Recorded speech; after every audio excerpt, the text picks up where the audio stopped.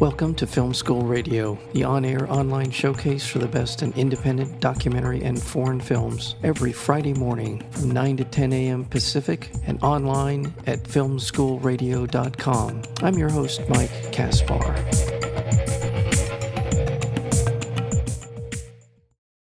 In The Dog Doc, director Cindy Meal, also known for the documentary Buck, goes behind the scenes at Smith Ridge to capture the full drama of Dr. Marty and his colleagues' life-changing commitment to the wellness and astounding results they achieve. Filmed over a 2.5-year period, Meal's unobtrusive camera highlights the vulnerability of her subjects, canine and human, while tracking each animal's progress.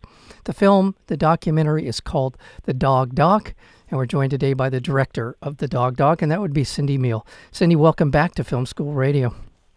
Well, thank you for having me. It's an honor to be here.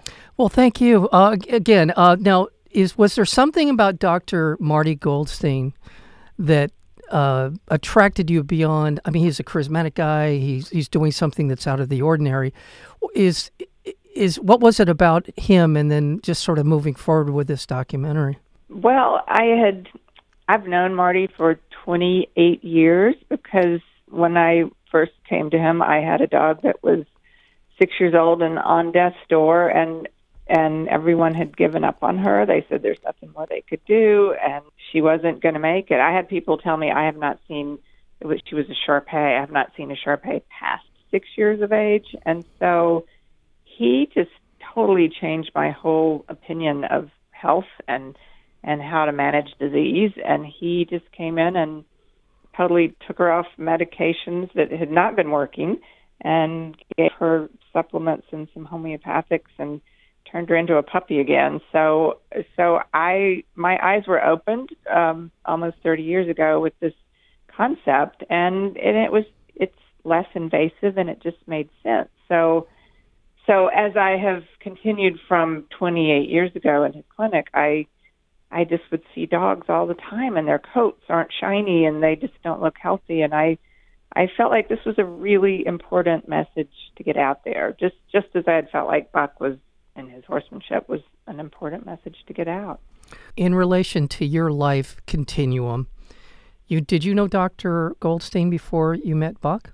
I did. Oh, yes. Yes, I have known him longer than Buck by far. Yeah, so it sounds like it had an impact not only on you personally with the care of your Shar-Pei, but on your outlook on animals and the way we treat animals. So is that a part of that continuum of you go from Dr. Goldstein to Buck and beyond? Is that sort of, it sounds like it had a fairly profound impact on your life and not just the care of your friend. Well, I think it did because, like I said, it's really a common sense approach to health. It's like you have a healthy immune system, and so not only did we practice this with our animals, but my whole family started living this way with this philosophy, and to me that feeds into my love of animals, which I've always been, of course, very partial to horses and dogs, and so to me it's all one thing. It's whether you're being kind to the animal, the way you handle them, physically riding a horse or anything, but it's also how you handle them and their health, and you want your animals to feel good all the time. So I think that animal lovers will especially resonate with this film. Absolutely. Well, let's talk a little bit more dive a little more into how Dr. Marty Goldstein has pioneered this approach that often the things that he's talking about in his clinic are often thought of as that would be for humans, for us, and not for an animal. And so let's talk a little bit about kind of how he came to this approach to taking care of animals. Well, I think that the story that he has always told is that he was really having a lot of health problems when he was younger and in his 20s, and so the doctors weren't offering him much help either, except antibiotics and steroids, which is a very common conventional go-to practice. It's like if you're having aches and pains and a high fever, we're going to kind of eliminate these symptoms, but they're not really eliminating the root cause of the disease. So he started searching alternative ways of getting healthy because he wasn't satisfied with just taking a drug and suppressing a symptom. And I think that's where he started learning more and more about alternative therapies, supplements, Eastern medications, all types of things that he sort of has implemented into his clinic, and you see that in the film, and it was so successful, and it's just so, it doesn't have the laundry list of side effects that come with it, and people, sometimes go, well, it's not science-based, it's not conventional medicine, but when you look at what you get with conventional medicine, sometimes it's not always the healthiest thing. And if Mother Nature can help you out, then it just seems like all around the person, the animal is going to be healthier. So he found it, through his own personal life experience. And if you saw him, and he's in his 70s, he has the energy of a 16-year-old, and he looks amazing. He does. Like you would not believe it. If you spent an hour with Marty, you would know that he's doing something right. Yeah. I mean, I think it's important to also bring up that it is a combination of the conventional medicine where appropriate with what he does in terms of giving the body the opportunity and the help to heal itself with the different regimes that he suggests or he uses in his practice.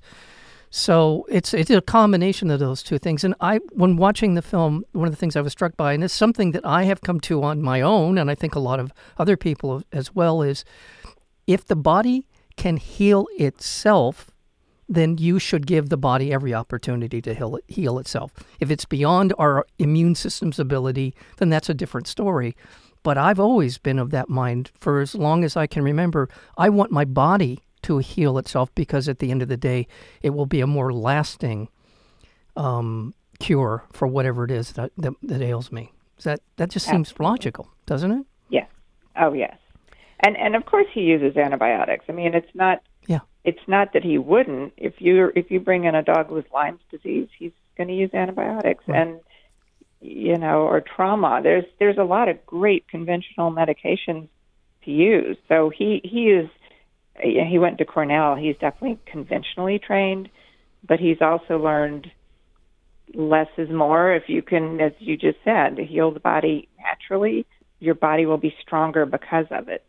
Want to remind our listeners we're speaking with the director of the new film, The Dog Doc, and that would be Cindy Meal. And you can find out more about the film by going to dogdocthefilm.com.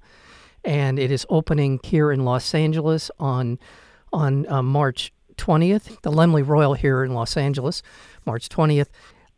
Sorry, we're actually in 3 theaters in Los Angeles. We're at the Laemmle Royal and the Play... the Playhouse 7, the Pasadena Playhouse 7. Yes, we're in Pasadena, and we're in Encino. Also at a Laemmle. That would sound like the Laemmle and Encino as well. So we're opening on the 20th in 3 Los Angeles theaters, which we are so excited about. Okay, great. Laemmle. Great. Yeah, they're all Laemmle, and they're all great theaters. It's a great experience. Are you out here for any Q&As? Yes.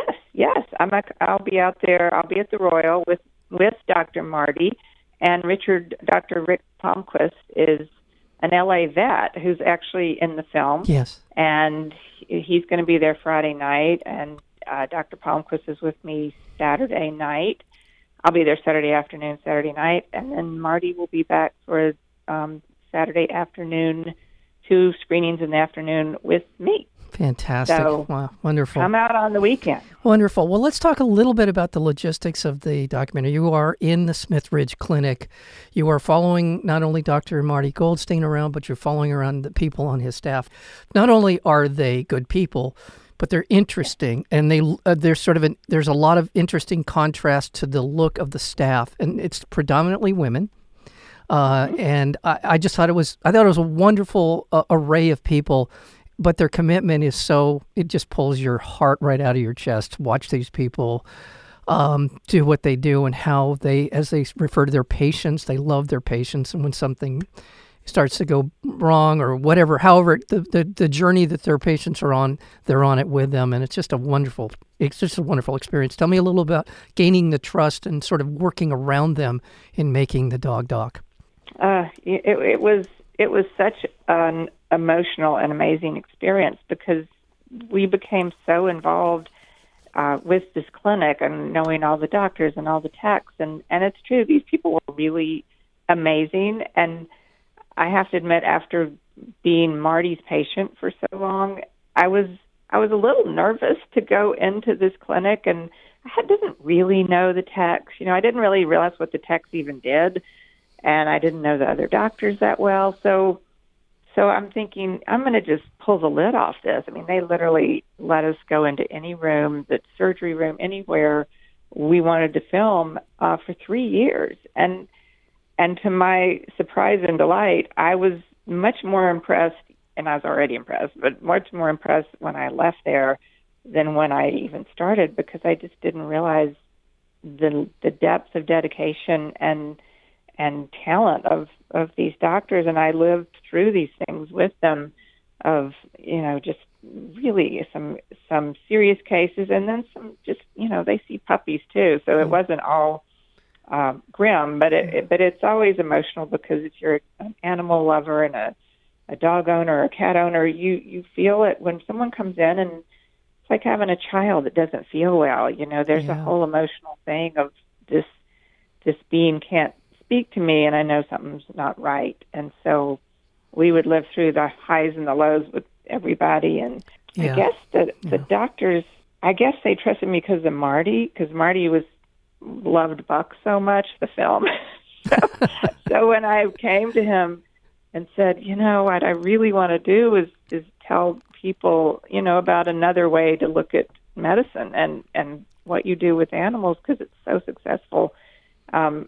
Anyway, I did try to film a lot of the other side, go to other clinics, but I couldn't get other people to talk to me. Some people might say they dispute alternative therapies, but no one would go on camera and actually dispute it. So some people might think, well, it looks very positive to this clinic. It's honestly not, that I didn't try to get a totally other picture, other side, but then at the end of the day, it's very invasive to take a film crew into a working clinic. And the fact these people let me do it for 3 years shows the dedication that they believe in this type of medicine, if you ask me. Point out a couple of the patients, and you can name any of your favorites here, but Mulligan was a terrific story. There's the one that broke my heart is Waffle.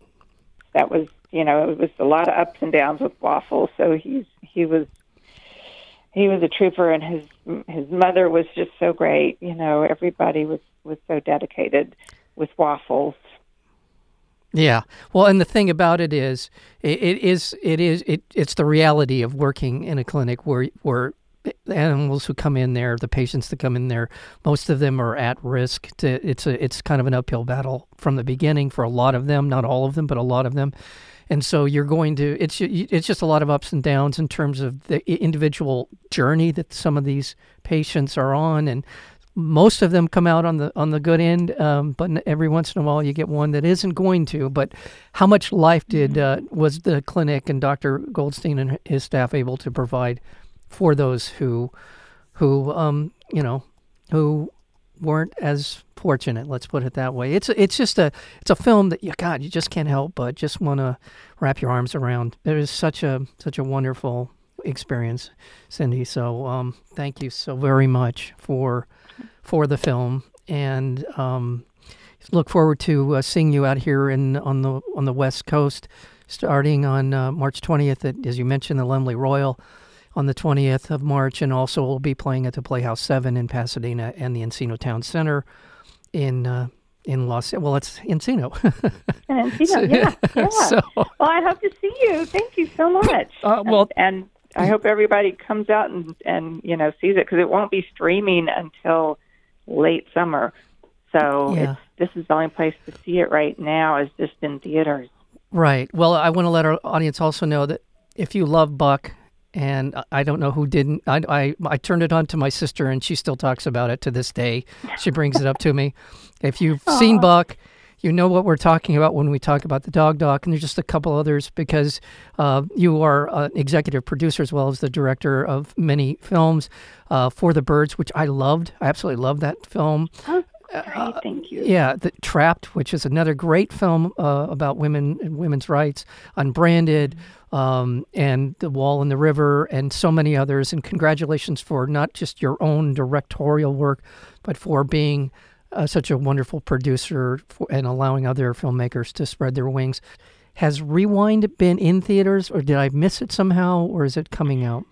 Rewind is going to be coming out right after the Dog Doc. It's going to be at IFC on the 27th. Also, a not-to-be-missed film, which I was executive producer on, and it is. I just can't say enough about how I think every person on this planet should see this film because it's such an important film. Well, Cindy Meal, thank you so very much. I'm so happy you were able to come back and spend some time with us, and all the best on all your projects moving forward. And see this film, The Dog Doc, here in Los Angeles and wherever it appears in your community if you happen to be hearing the sound of our voices. So thank you again. Thank you so much. It was my pleasure to be here and so appreciate it.